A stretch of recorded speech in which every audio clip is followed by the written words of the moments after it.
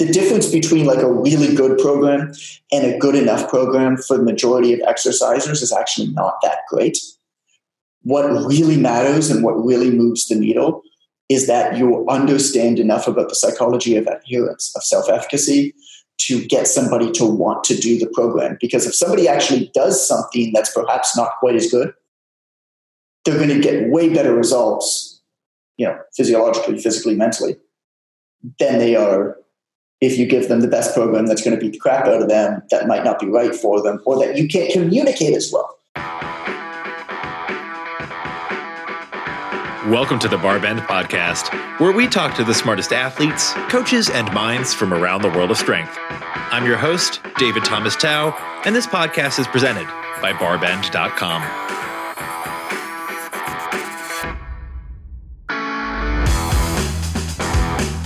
Today, I'm talking to Jonathan Goodman, a trainer and author who founded the Personal Training Development Center way back in 2011.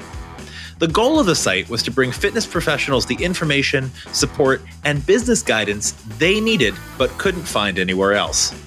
I've known Jonathan since right around that time, and he's quietly, sometimes not so quietly, built what I think is an immensely valuable resource for the fitness industry as a whole. We discuss the past, present, and future of personal training and where the industry will and won't succeed in moving toward more remote and virtual training models. Also, we're incredibly thankful that you listen to this podcast. So if you haven't already, be sure to leave a rating and review of the Barbend Podcast in your app of choice. I'd also recommend subscribing to the Barbend newsletter to stay up to date on all things strength. Just go to barbend.com/newsletter to start becoming the smartest person in your gym today. Now let's get to it.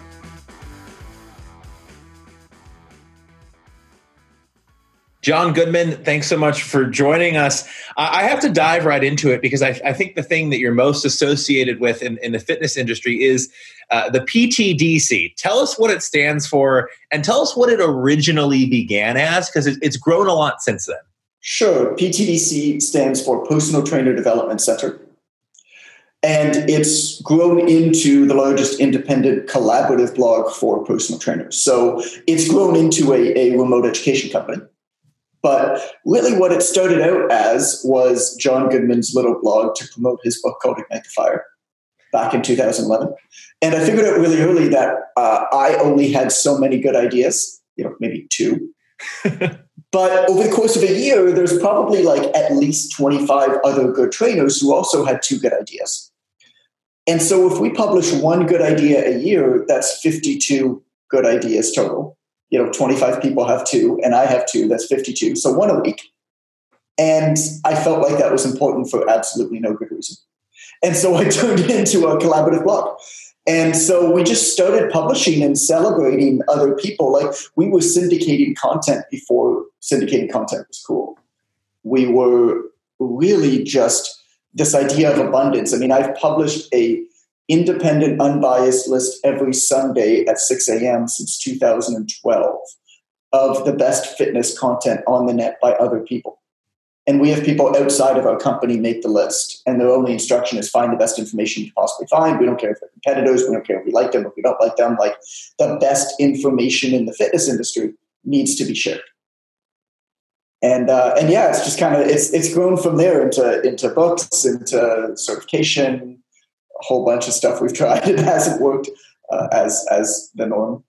So how did the PTDC originally start gaining some traction? Because you have a long history as a personal trainer. And I remember actually in the early days of the PTDC, that was around the time we started working together and we kind of became friends. I remember you'd pop by New York and you were talking about it. A lot of it was very grassroots marketing. Like you were literally going into gyms and talking to your friends and being like, hey, check out this blog. Do you want to contribute? Do you have ideas?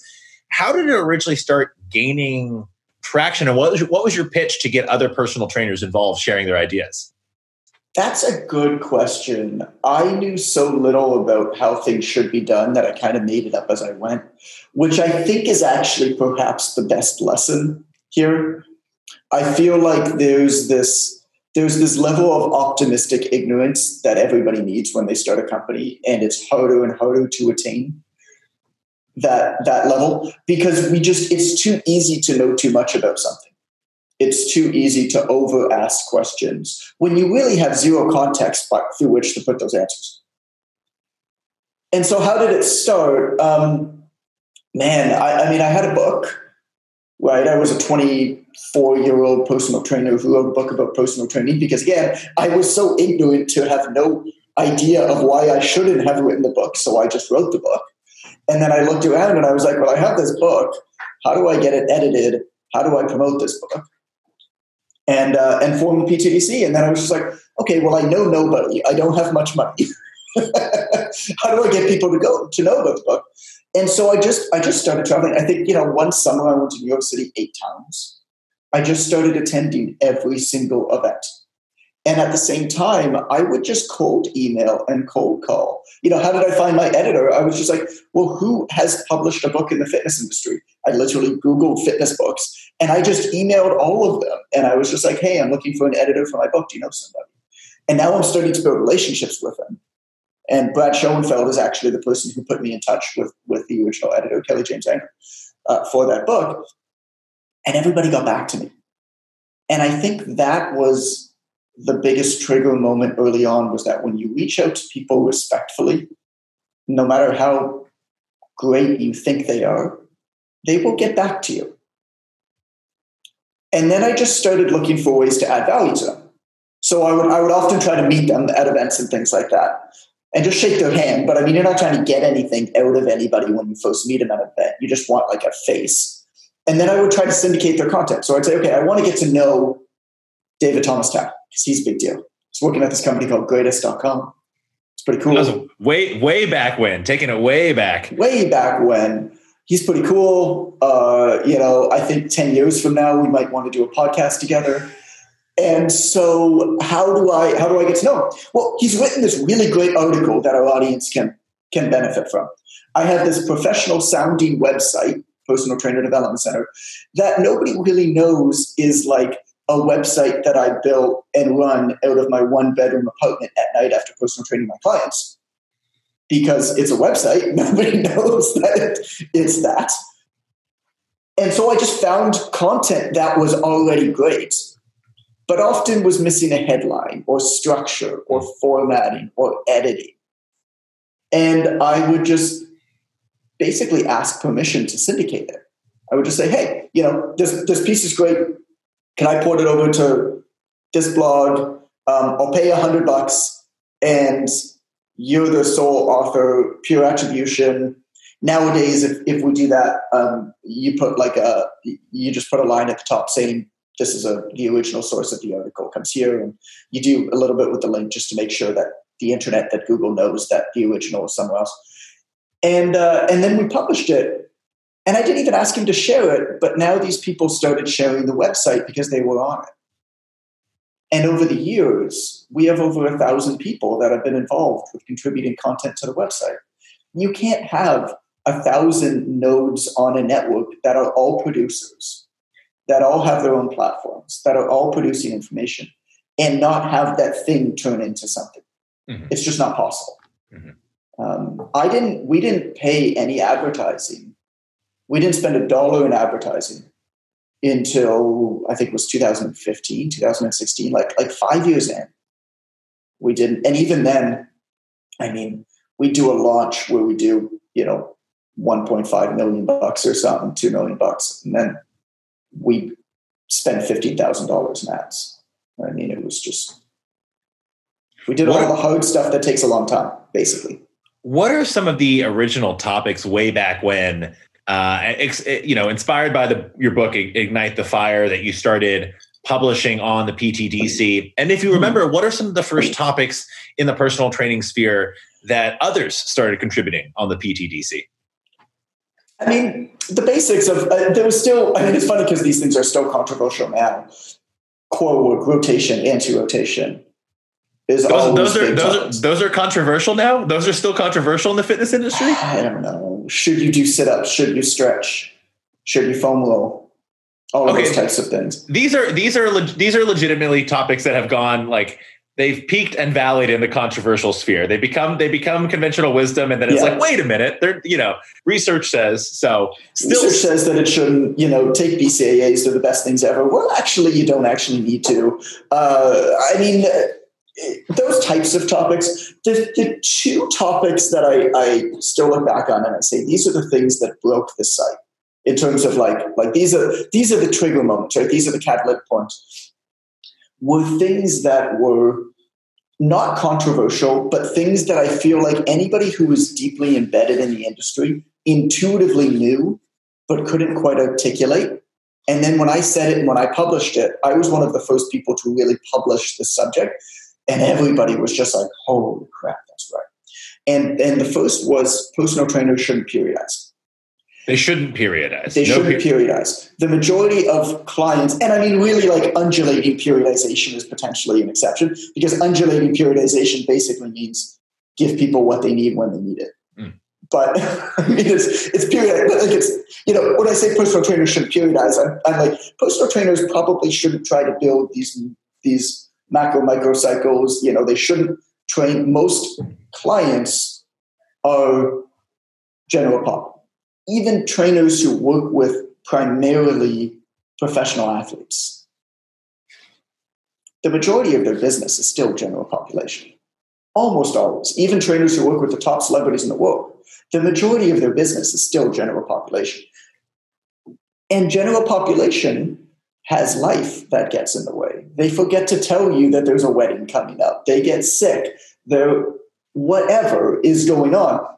And so I was sitting there and I'm building, I read, Tudor Bompa's work. I'd read these textbooks. I look at all of these periodization structures and I try to emulate them as a trainer, thinking that's what I should be doing.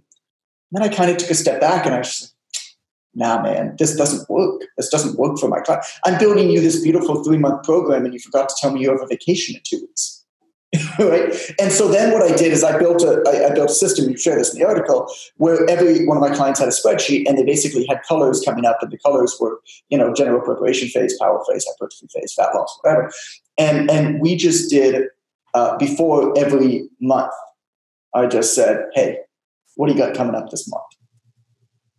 And then I would color code it, and I would be able to very easily look back at, okay, if they were going to come up on a fat loss because they had a vacation coming up, maybe we want to do a hypertrophy phase before that. That was one. The second, which is the biggest one, which is really what Ignite Fire is built off of, is the idea that it's more commonly known now, but it's the idea that psychology matters much more than physiology a lot of the time with most exercisers. And so the importance of the quality of a program you give to a client pales in comparison to the importance of your ability to get a client to want to do that program. I realized after a few years of personal training that the difference between the best program, if it exists, which it doesn't, because fitness is kind of a mastery thing. We are constant. There's no real defined best. The difference between a really good program and a good enough program for the majority of exercisers is actually not that great. What really matters and what really moves the needle is that you understand enough about the psychology of adherence, of self-efficacy, to get somebody to want to do the program. Because if somebody actually does something that's perhaps not quite as good, they're going to get way better results, physiologically, physically, mentally, than they are if you give them the best program that's going to beat the crap out of them, that might not be right for them, or that you can't communicate as well. None of this is saying that you should strive to give them a better program, but I think first is you have to understand what makes people tick. And Ignite the Fire was the first book to really publish that concept. And that's, I think, what people really resonated with. Let's talk about conflicting ideas. There are a lot of controversial things in the fitness industry. Some are actually controversial. Some are falsely controversial because people like controversy and people like to argue. Like ketogenic diet, Atkins diet, low carb, how they're all the exact same thing and they come back every 10 years. Stuff whatever buzzwords you want into this in the transcript so Google picks it up and this podcast does really well. Whatever buzzwords, paleo, fat loss, whatever buzzwords we want because we transcribe these. Is the ketogenic diet good? How do you follow the ketogenic diet? Is the ketogenic diet paleo? All these buzzwords. Anyway, let's get the featured snippets. So, controversy. Some of it is controversial. There's things that are controversial. Some things aren't. Some things we don't think should be controversial, and suddenly a new meta-analysis comes out and says, wait, everyone was wrong, etc. Which doesn't happen that often. But it doesn't happen that often. Occasionally there are things that are like a little bit surprising, but it doesn't happen that often. But let's talk about conflicting ideas and opinions. So what is the PTDC's stance on publishing two articles that might be in opposition, but they come from different opinions and they have different, there's a logical basis to each. Like, for example, on Barbend, we have an op-ed section, right? Mm-hmm. People write opinion editorials, and sometimes they're in conflict. And sometimes something I really enjoy is we'll publish an op-ed, and then one of our writers, contributors, someone really smart will want to publish a reaction to that op-ed or a counter to that op-ed, right? Yeah. Which is really cool because you can put them in dialogue, and when you can put smart authors in dialogue publicly and they're both down for it, like that's really cool. How does the PTDC handle that? Or is that something that doesn't really come up? It doesn't really come up because we don't really talk about the science of training that much. It might not be on the science. It could be something that's a little bit more, that's not necessarily research based, for example. We have done it in the past. We've done point counterpoint before, where basically we publish something in the audience, or a couple people in the audience say, we don't agree, and we're like, yeah, give us counterpoint. We have done that. The majority of what the PTDC publishes now is really business career advice. And so there's kind of less of that. But my personal stance on it is academic debate, intelligence debate, discourse, respectful debate is always positive to people who are listening. Where I struggle with it is that I think the people who really need to listen to it don't. I understand enough about cognitive dissonance. I understand enough about things like ad hominem and straw man attacks to know that it's so easy to persuade people. And once one person associates with a certain viewpoint, good luck trying to get him to even listen to the other viewpoint, especially in the day of the filter bubble that we live in now. I mean, you're running up against a brick wall to a brick wall to a brick wall. So intellectually, I think that it's an incredibly positive thing. Personally, I believe very strongly I subscribe to a whole bunch of magazines. I actually published on my Instagram this morning some articles from Avant magazine, which I really love. I think it's by the creator of Vice Media put it together. But really, why I love it is it's a whole bunch of random stories from around the world about the most random subjects ever.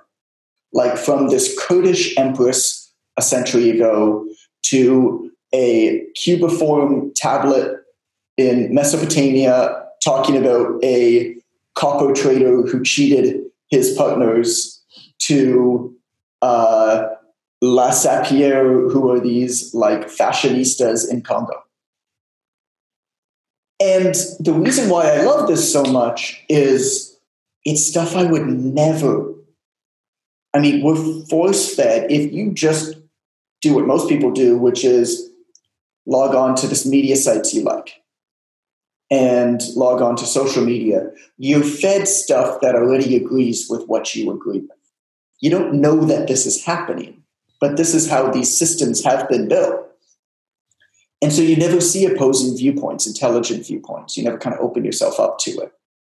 You never see things that are just completely different that get your brain to work different ways. So I just think it's really, really important, inside of fitness and outside of fitness, to subscribe and make time to fill your head with things that you would never otherwise see, that would never be delivered to you. And you got to go pretty far out of your way to do that these days. What do you think the PTDC can do in a better way or do more of to kind of fight the echo chamber effect that develops in communities? The fitness community being just one of literally infinite examples. Yeah, man, that's a good question. We battle with it. The interesting thing about the PTDC is that we've kind of been Switzerland for the last 9 years.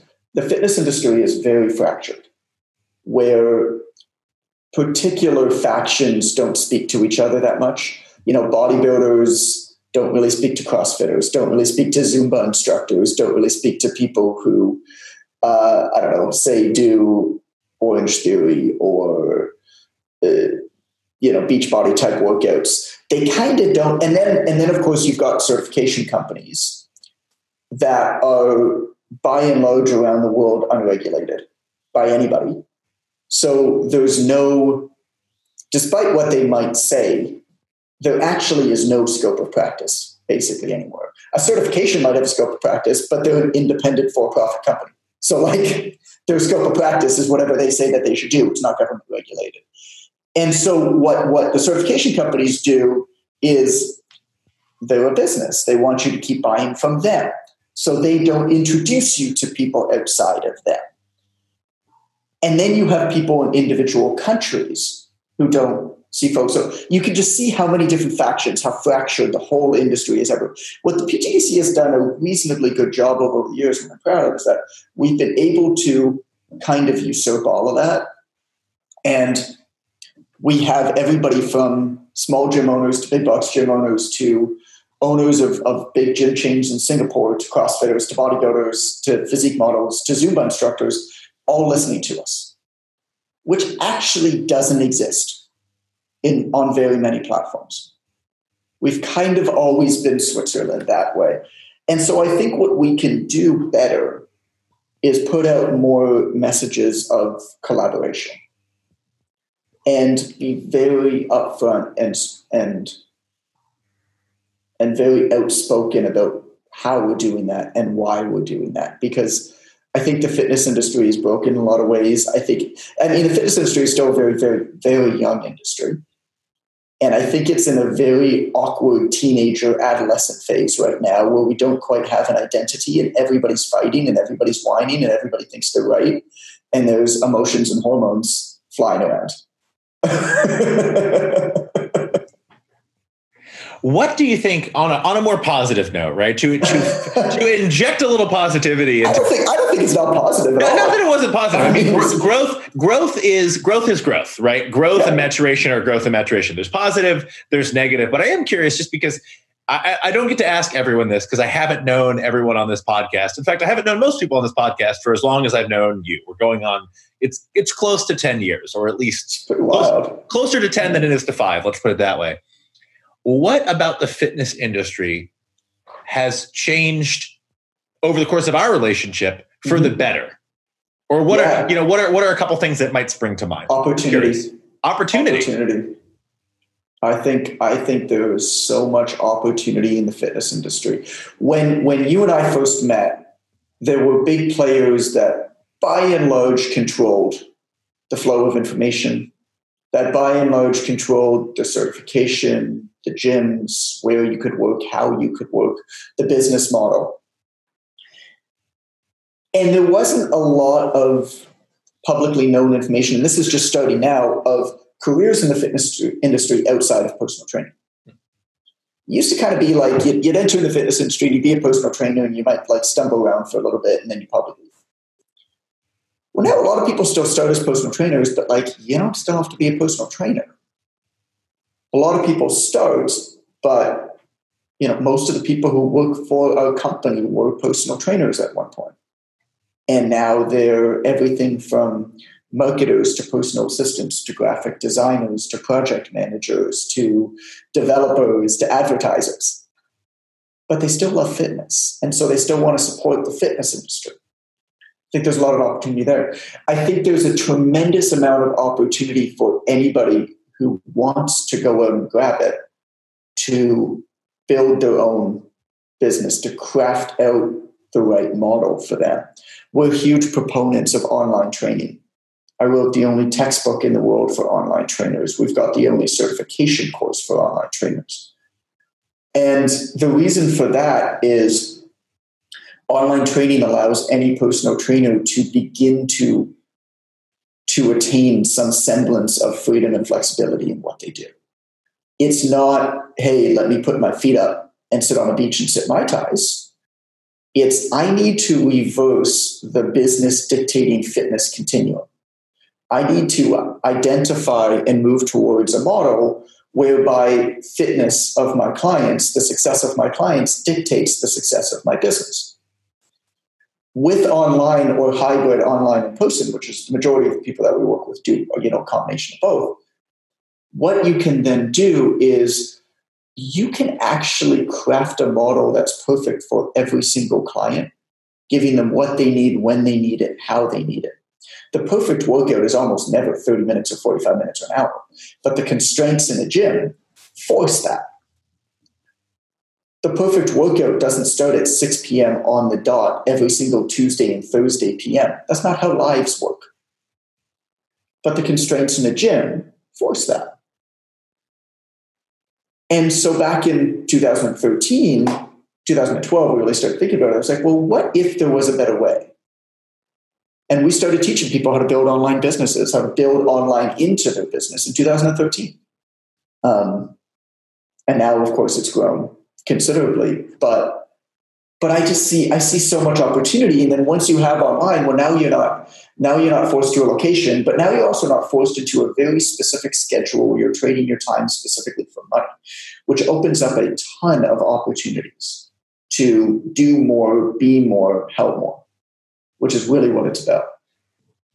Where are some places that you look to, or people who you look to, for inspiration and ideas within the fitness industry right now? Because I know in just talking with you back and forth, you're someone who likes taking in a lot of information from a broad spectrum. You talked about how you like reading magazine stories that have nothing to do with fitness or might be just very much tangential. But within the fitness industry, where do you look for these days for some inspiration and ideas? Because this is a question I actually remember asking you probably 8 years ago. What did I say then? I'm sure I had a list. I took a lot of notes back then in like a little notebook. But I'm curious what it is now, and maybe I can go back later and compare notes if I can dig the notebook out of a closet. I'd love to see that. What happened before John had gray hair? That would be really interesting to know actually what the difference is. Where do I look to now? I'm very fortunate that I have a whole bunch of systems built around me. I've considered myself sort of a talent scout, I guess, in the business industry. This goes back into like kind of the guerrilla marketing aspect as well. I believe very strongly that there are people out there that are going to be very successful because of who they are and what they are, and there's certain qualities that are common amongst them. And so what I have done over the years is I've built systems into my business and members of my team. And for example, the Sunday best content list to identify, to basically bring people to me and identify people who are going to be great just before they are. Or not like before they're known to be good. Because really, there's this old adage, it's like, try, fail, try, fail, fail, fail, try, fail, reinvent yourself, and then 5 years later, you become an overnight success. And so if you could catch somebody in that try, fail phase and be the person to lift them up and publish them and be like, yo, I got you, and build a relationship with them. Well, when that person inevitably then becomes really successful, you've been there all along. Try getting in touch, try building a relationship with somebody when they're already at the top. They don't need any more. Like, they're busy. They have lots of people trying to reach out to them. But if you've known them for a lot of years, they'll bend them backwards for you. And so what we do is we have members of our team basically in systems that scan the net for people just putting out good content, good material. And we have processes of just making sure we're checking in with them. Right? Making sure we're seeing how they're doing, trying to figure out ways that we can support them on the way up. No idea whether it will ever turn into anything. There's somebody who we had a call with yesterday that we might work with. He might become the head coach for one of our projects that we're working with. I've known him for 10 years. Attended his events, his conferences. Always just kept in touch with him a bit, bought his stuff when he put it out. Sent him messages, just, I believe very strongly in catching people in the act of doing something great. A lot of times it's so easy to catch people in the act of doing something poorly, and the only time you reach out or you hear from somebody is like, oh, you're doing something wrong, you made a mistake, you made a typo. It's like, No, be like, yo, I got you. I caught you. I caught you. You did something cool there. You did something good there. And be that person to identify it. I believe very strongly in never resisting a generous impulse. If you ever feel like doing something nice for somebody, knee-jerk reaction, just do it. Send that message, send that code, buy that gift card, buy that person a key lime pie when you meet up with them in the middle of a park in New York City. Like that, I mean, really, that's super memorable. I mean, when we met up, I think I went and visited the greatest offices, and then you and I had a coffee in one of the many concrete parks in New York. And you just walked down. You knew that I love key lime pie, and you just walked down with a coffee and a little like single serve key lime pie for me. It was super convenient to do that, by the way, because the offices at the time were right above a bakery. So it was fortuitous. It was fortuitous. It's New York. You give yourself too little credit. It's New York City. There's a bakery every 3 doors. That's true. Like that's true. It would not have been difficult for you to find a bakery. But it's that idea. So your question, like, who do you listen to? Who do you go to for advice? I'm not particularly interested in training anymore. I'm interested in being in shape for sure. As long as I move every day, I'm happy. So normally I ride my bike to and from the office. It's like 15 minutes, and then I'll go for a jog or an outdoor bodyweight workout because gyms are still closed here at lunch. Well, today I have calls all through lunch. And we're going to go stand up paddleboarding, my wife and I, on the Humber River here in Toronto with our son. We've got a 3-year-old. So we're going to go stand up paddleboarding after work. It's going to be a beautiful day, which means I can't ride my bike to work because she has to pick me up in the car to go paddleboard. And so I ran to work. Like, I don't really care what I do. It's like 25 minutes, as long as I move. So I'm not particularly interested in training. So I really don't read much about training. I'm interested in people. I'm interested in people doing great work. And what does that mean? And how are people getting messages through these days in the fitness industry in a really special way that is not just building a platform, but is eliciting action amongst that platform? Mm-hmm. I think that's the really, really special stuff. I mean, I can name a few names if you want, but it's more the idea behind the name because that kind of looks different. I mean, there's so many people who have big audiences in the fitness industry who have to wait tables on weekends to make ends meet. Like, just because you have a lot of people following you on Instagram doesn't mean you can make any money from that, because nobody actually cares about you. They just care about photos of you twerking. Like, that's why I follow you, Dave. Well, there's no photos of me twerking, but if you go on TikTok, there is a very popular TikTok with hundreds of thousands of views that features my butt. So that's a story for a different day, and that's actually come up on the podcast before. No, that's a story right now. I'm just owning it. We did this thing. It's a whole thing. We mentioned I was on a podcast. I did a podcast with Jen Wiederstrom, and we were talking about TikTok. And if you go to the Barbend TikTok account, like the most popular video by far, we don't have a huge presence on TikTok. We need to invest in some growth there.